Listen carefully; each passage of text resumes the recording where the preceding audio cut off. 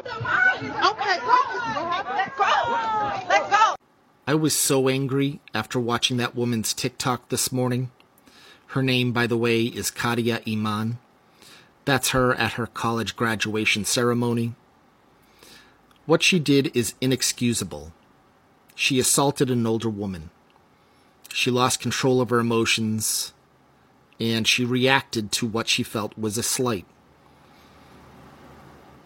She is going to pay for that, one way or another. I do believe in karma. But I'm not upset with her anymore. I pity her.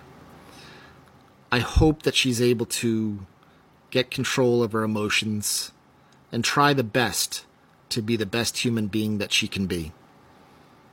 This is going to follow her around for the rest of her life because it's now a viral video. Short Cast Club